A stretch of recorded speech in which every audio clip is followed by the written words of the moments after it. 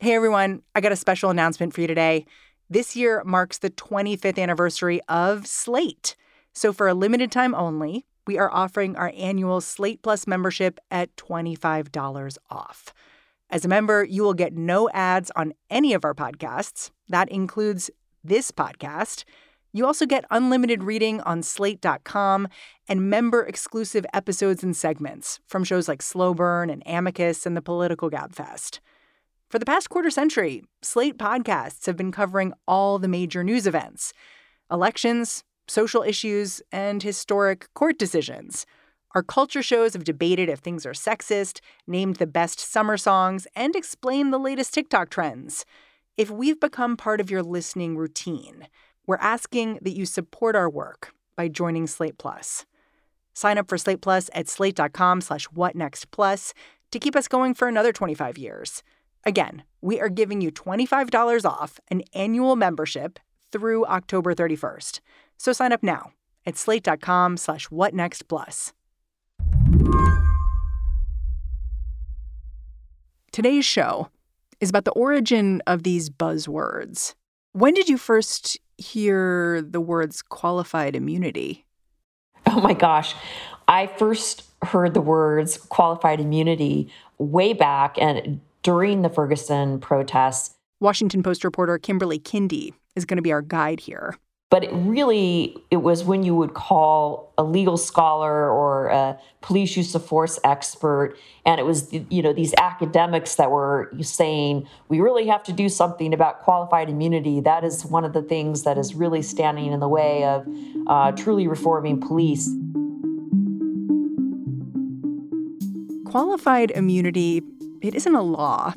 It's an understanding, an interpretation of who's right and who's wrong.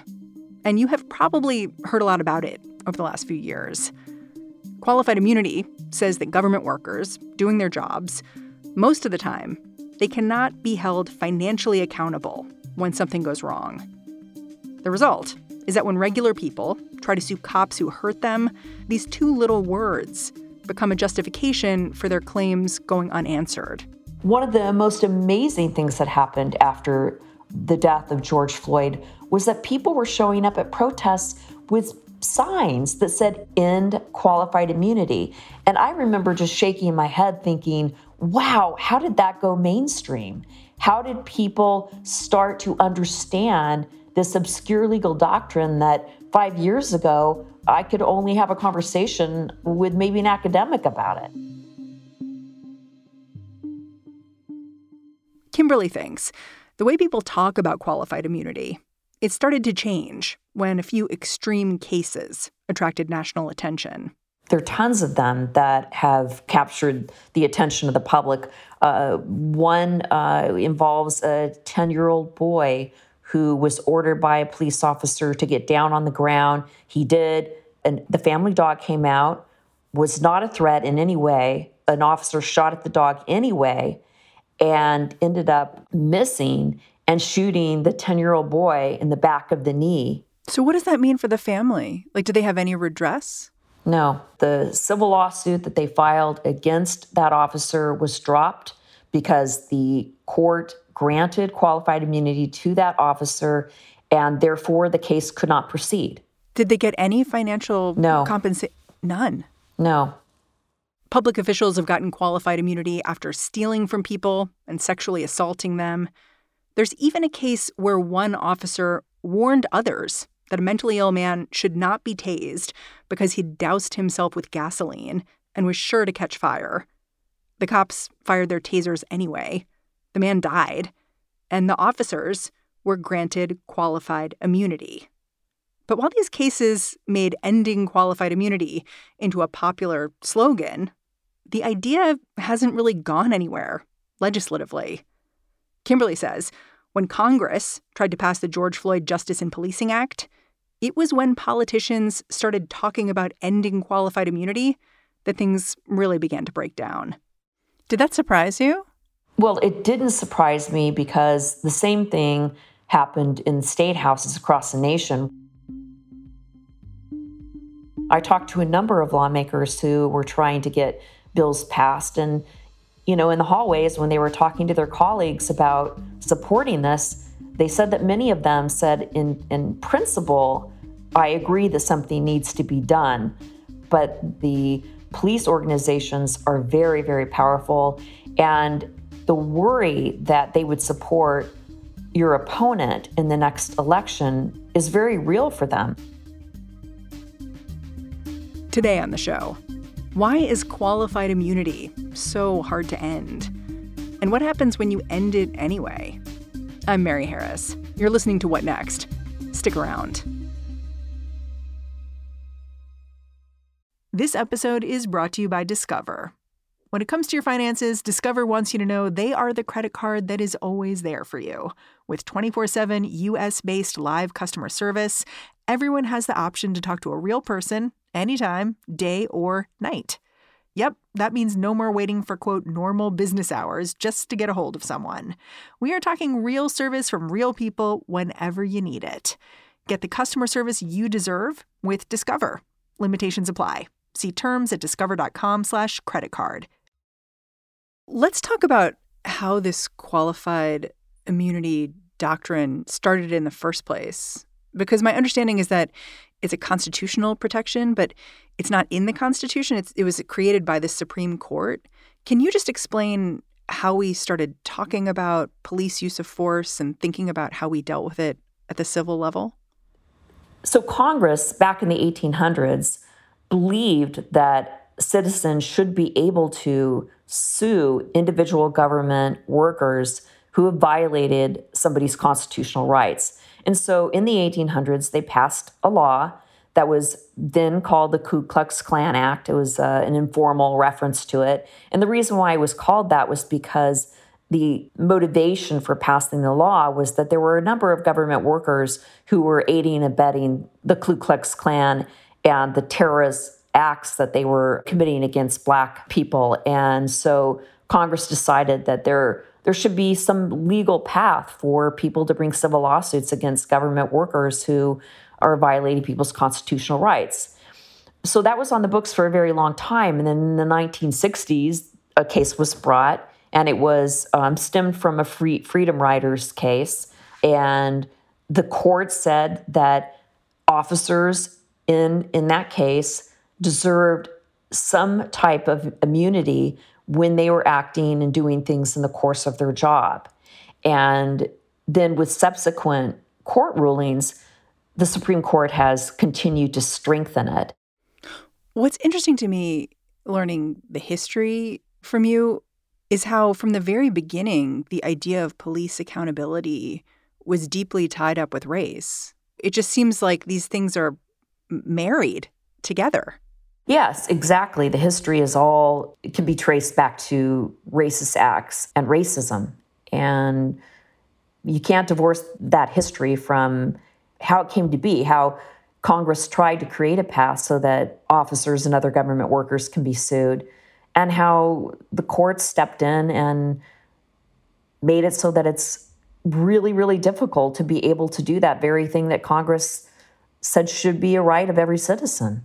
After qualified immunity was created by the Supreme Court, it started to be used as a defense in state courts, too. The doctrine doesn't mean police officers can't be sued. They just have a decent legal defense once they get in front of a judge. There's one more twist, though. In the 1980s, a Supreme Court ruling stated police should only be convicted if their behavior violates a clearly established precedent. So, unless a similar case found that a certain behavior was wrong, it's almost impossible to get a conviction. That creates a catch-22. No one's getting convicted because no one has been convicted before.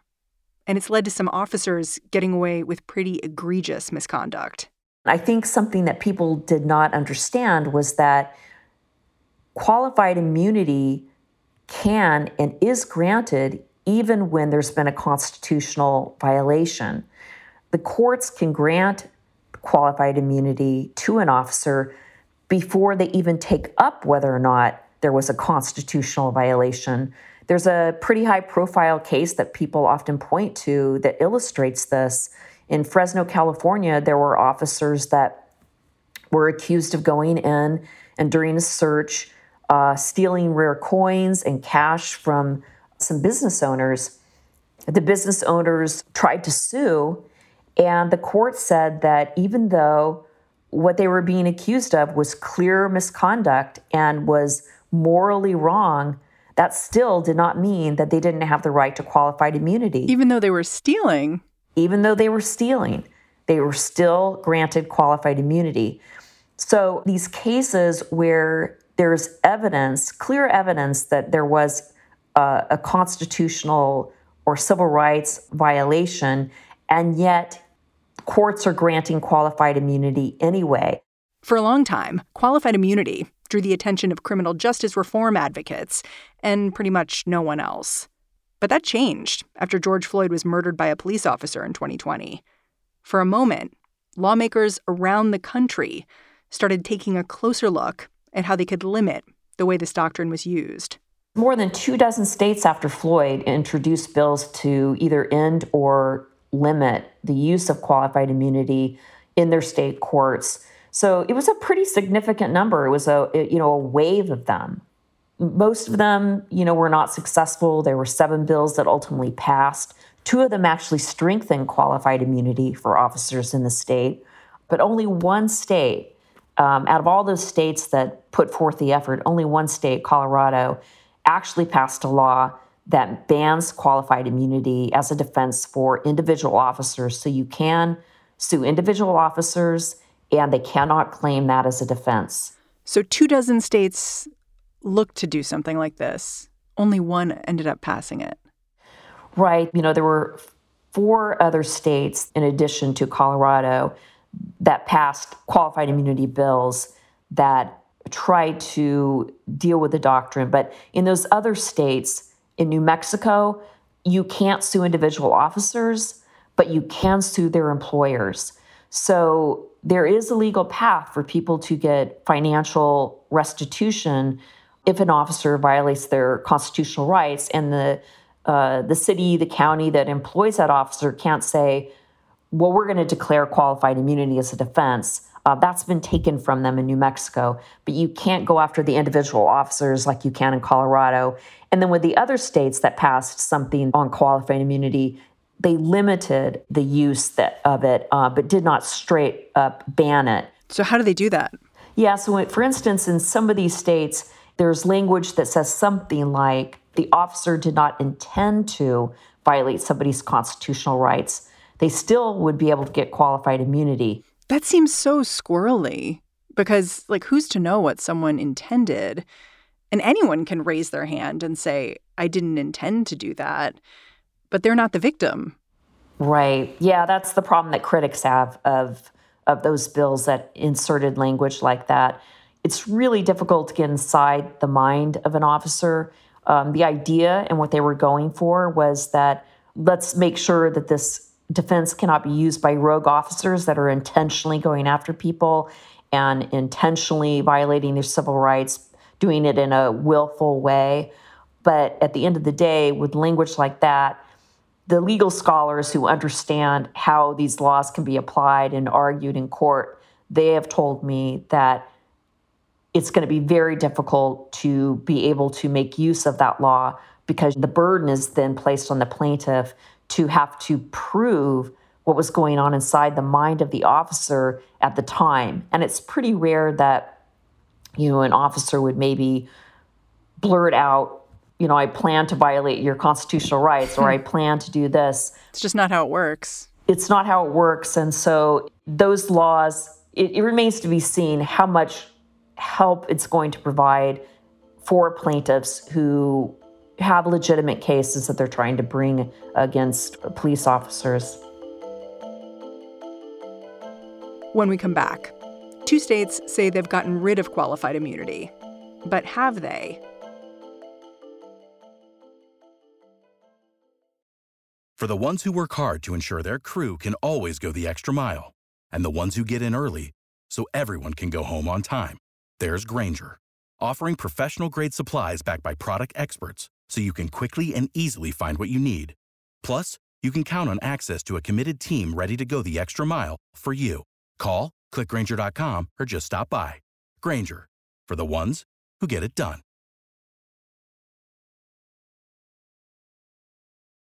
This episode is brought to you by Progressive Insurance. Hey, listeners, whether you love true crime or comedies, celebrity interviews, news, or even motivational speakers, you call the shots on what's in your podcast queue, right? And guess what? Now you can call the shots on your auto insurance, too. Enter the Name Your Price tool from Progressive. The Name Your Price tool puts you in charge of your auto insurance by working just the way it sounds. You tell Progressive how much you want to pay for car insurance. Then they'll show you a variety of coverages that fit within your budget, giving you options. Now, that's something you'll want to press play on. It's easy to start a quote, and you'll be able to choose the best option for you fast. It's just one of the many ways you can save with Progressive Insurance. Quote today at Progressive.com to try the Name Your Price tool for yourself and join over 28 million drivers who trust Progressive. Progressive Casualty Insurance Company and Affiliates. Price and coverage match limited by state law. Kimberly Kindy says 2 states, Colorado and New Mexico, show how even when lawmakers seem to agree on ending qualified immunity, passing a law about it can still be a challenge. In New Mexico, a bill passed that was widely reported to have ended qualified immunity. But there was a catch. While this new legislation meant police departments could be sued for a civil rights violation, individual officers could not. In New Mexico, they created a commission that studied, what the bill should look like. And at the end of it, they came up with draft language that was submitted to the legislature that absolutely called for an end to qualified immunity for officers, as well as their employer. No ifs, ands, or buts. No, it was clearly in there. And when it came to its first hearing, it had been eliminated. And it was interesting because the people who showed up to testify for it, hoping that it would pass, still did not understand or know that it had been modified. In fact, some of the proponents that worked on it, the day that it passed, even put out press releases saying that it would end qualified immunity for officers. And it happened because there was such huge pushback from the police unions and officers. They wrote letters to the commission. They wrote letters to lawmakers. They showed up in lawmakers' offices. They took out full-page ads. Yeah, what were the arguments they were making? Well, the arguments they were making were that if this passes, it was going to cost them financially. They would lose their homes. Their families would be displaced. They said that people would leave the profession in droves. They said that they would not be able to recruit anybody. And in the end, I interviewed the Speaker of the House and other people who worked on the bill, and they just said that it was just political expediency. It was very clear that the police were strongly opposed to having them, be named in a lawsuit, and that the bill that they could get passed was one where the employer of the officers could be held to account. And their thinking was that, you pass the bill that you can.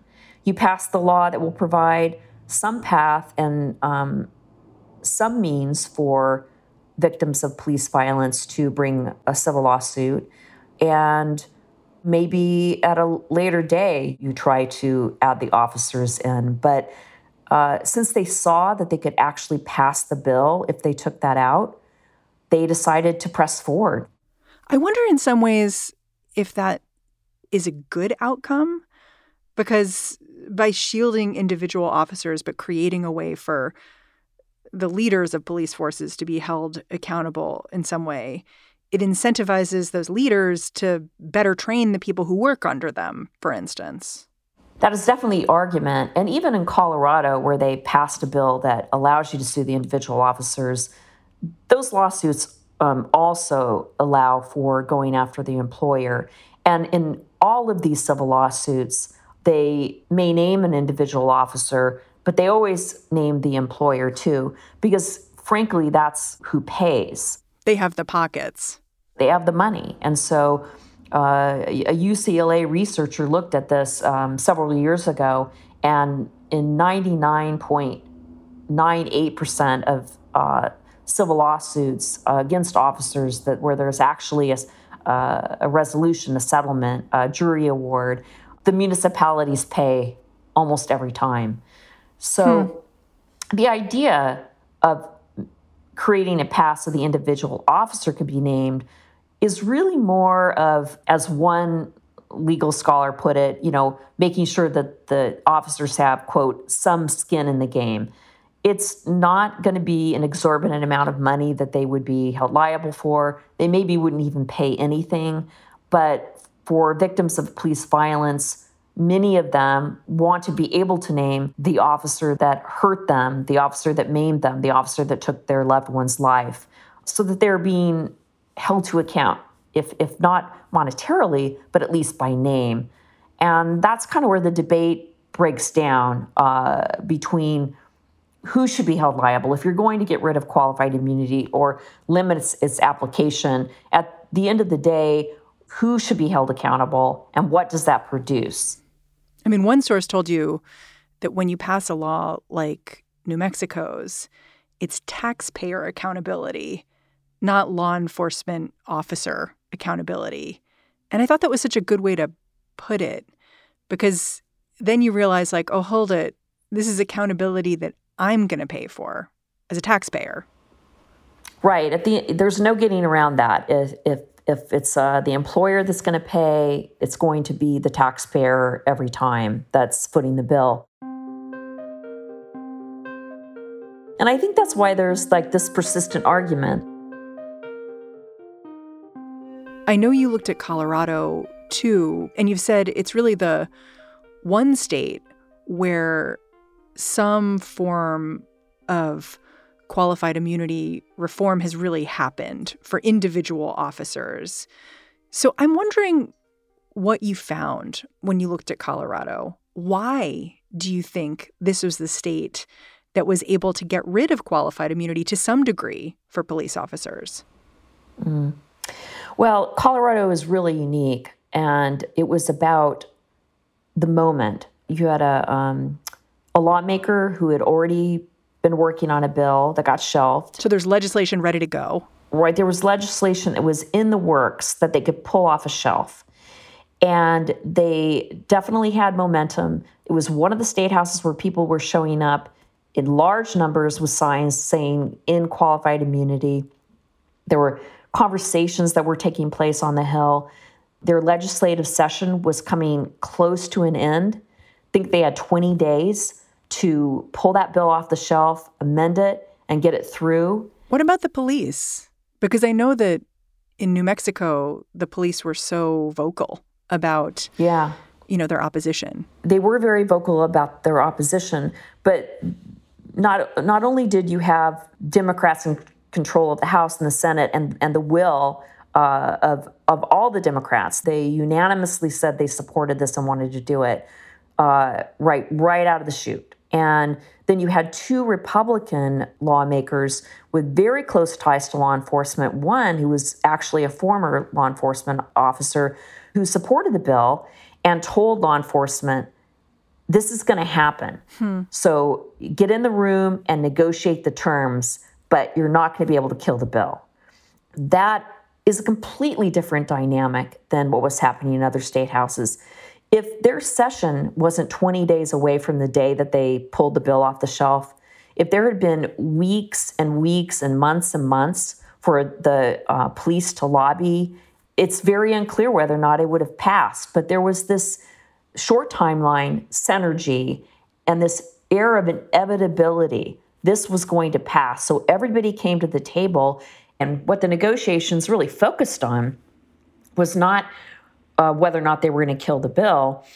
It's really about how much financially they were going to have officers have to pay if they had a judgment against them. It started out with a really highball figure of, $100,000 and ended up getting lowered to $25,000. And so for all the people who were involved in negotiations, they said that was really the focus of the negotiations. What is our liability going to look like? How big is it going to be? So the conversation was just completely different. Yeah. I mean, looking at what ended up coming out of Colorado's session, this liability of just $25,000 for police officers who are successfully sued.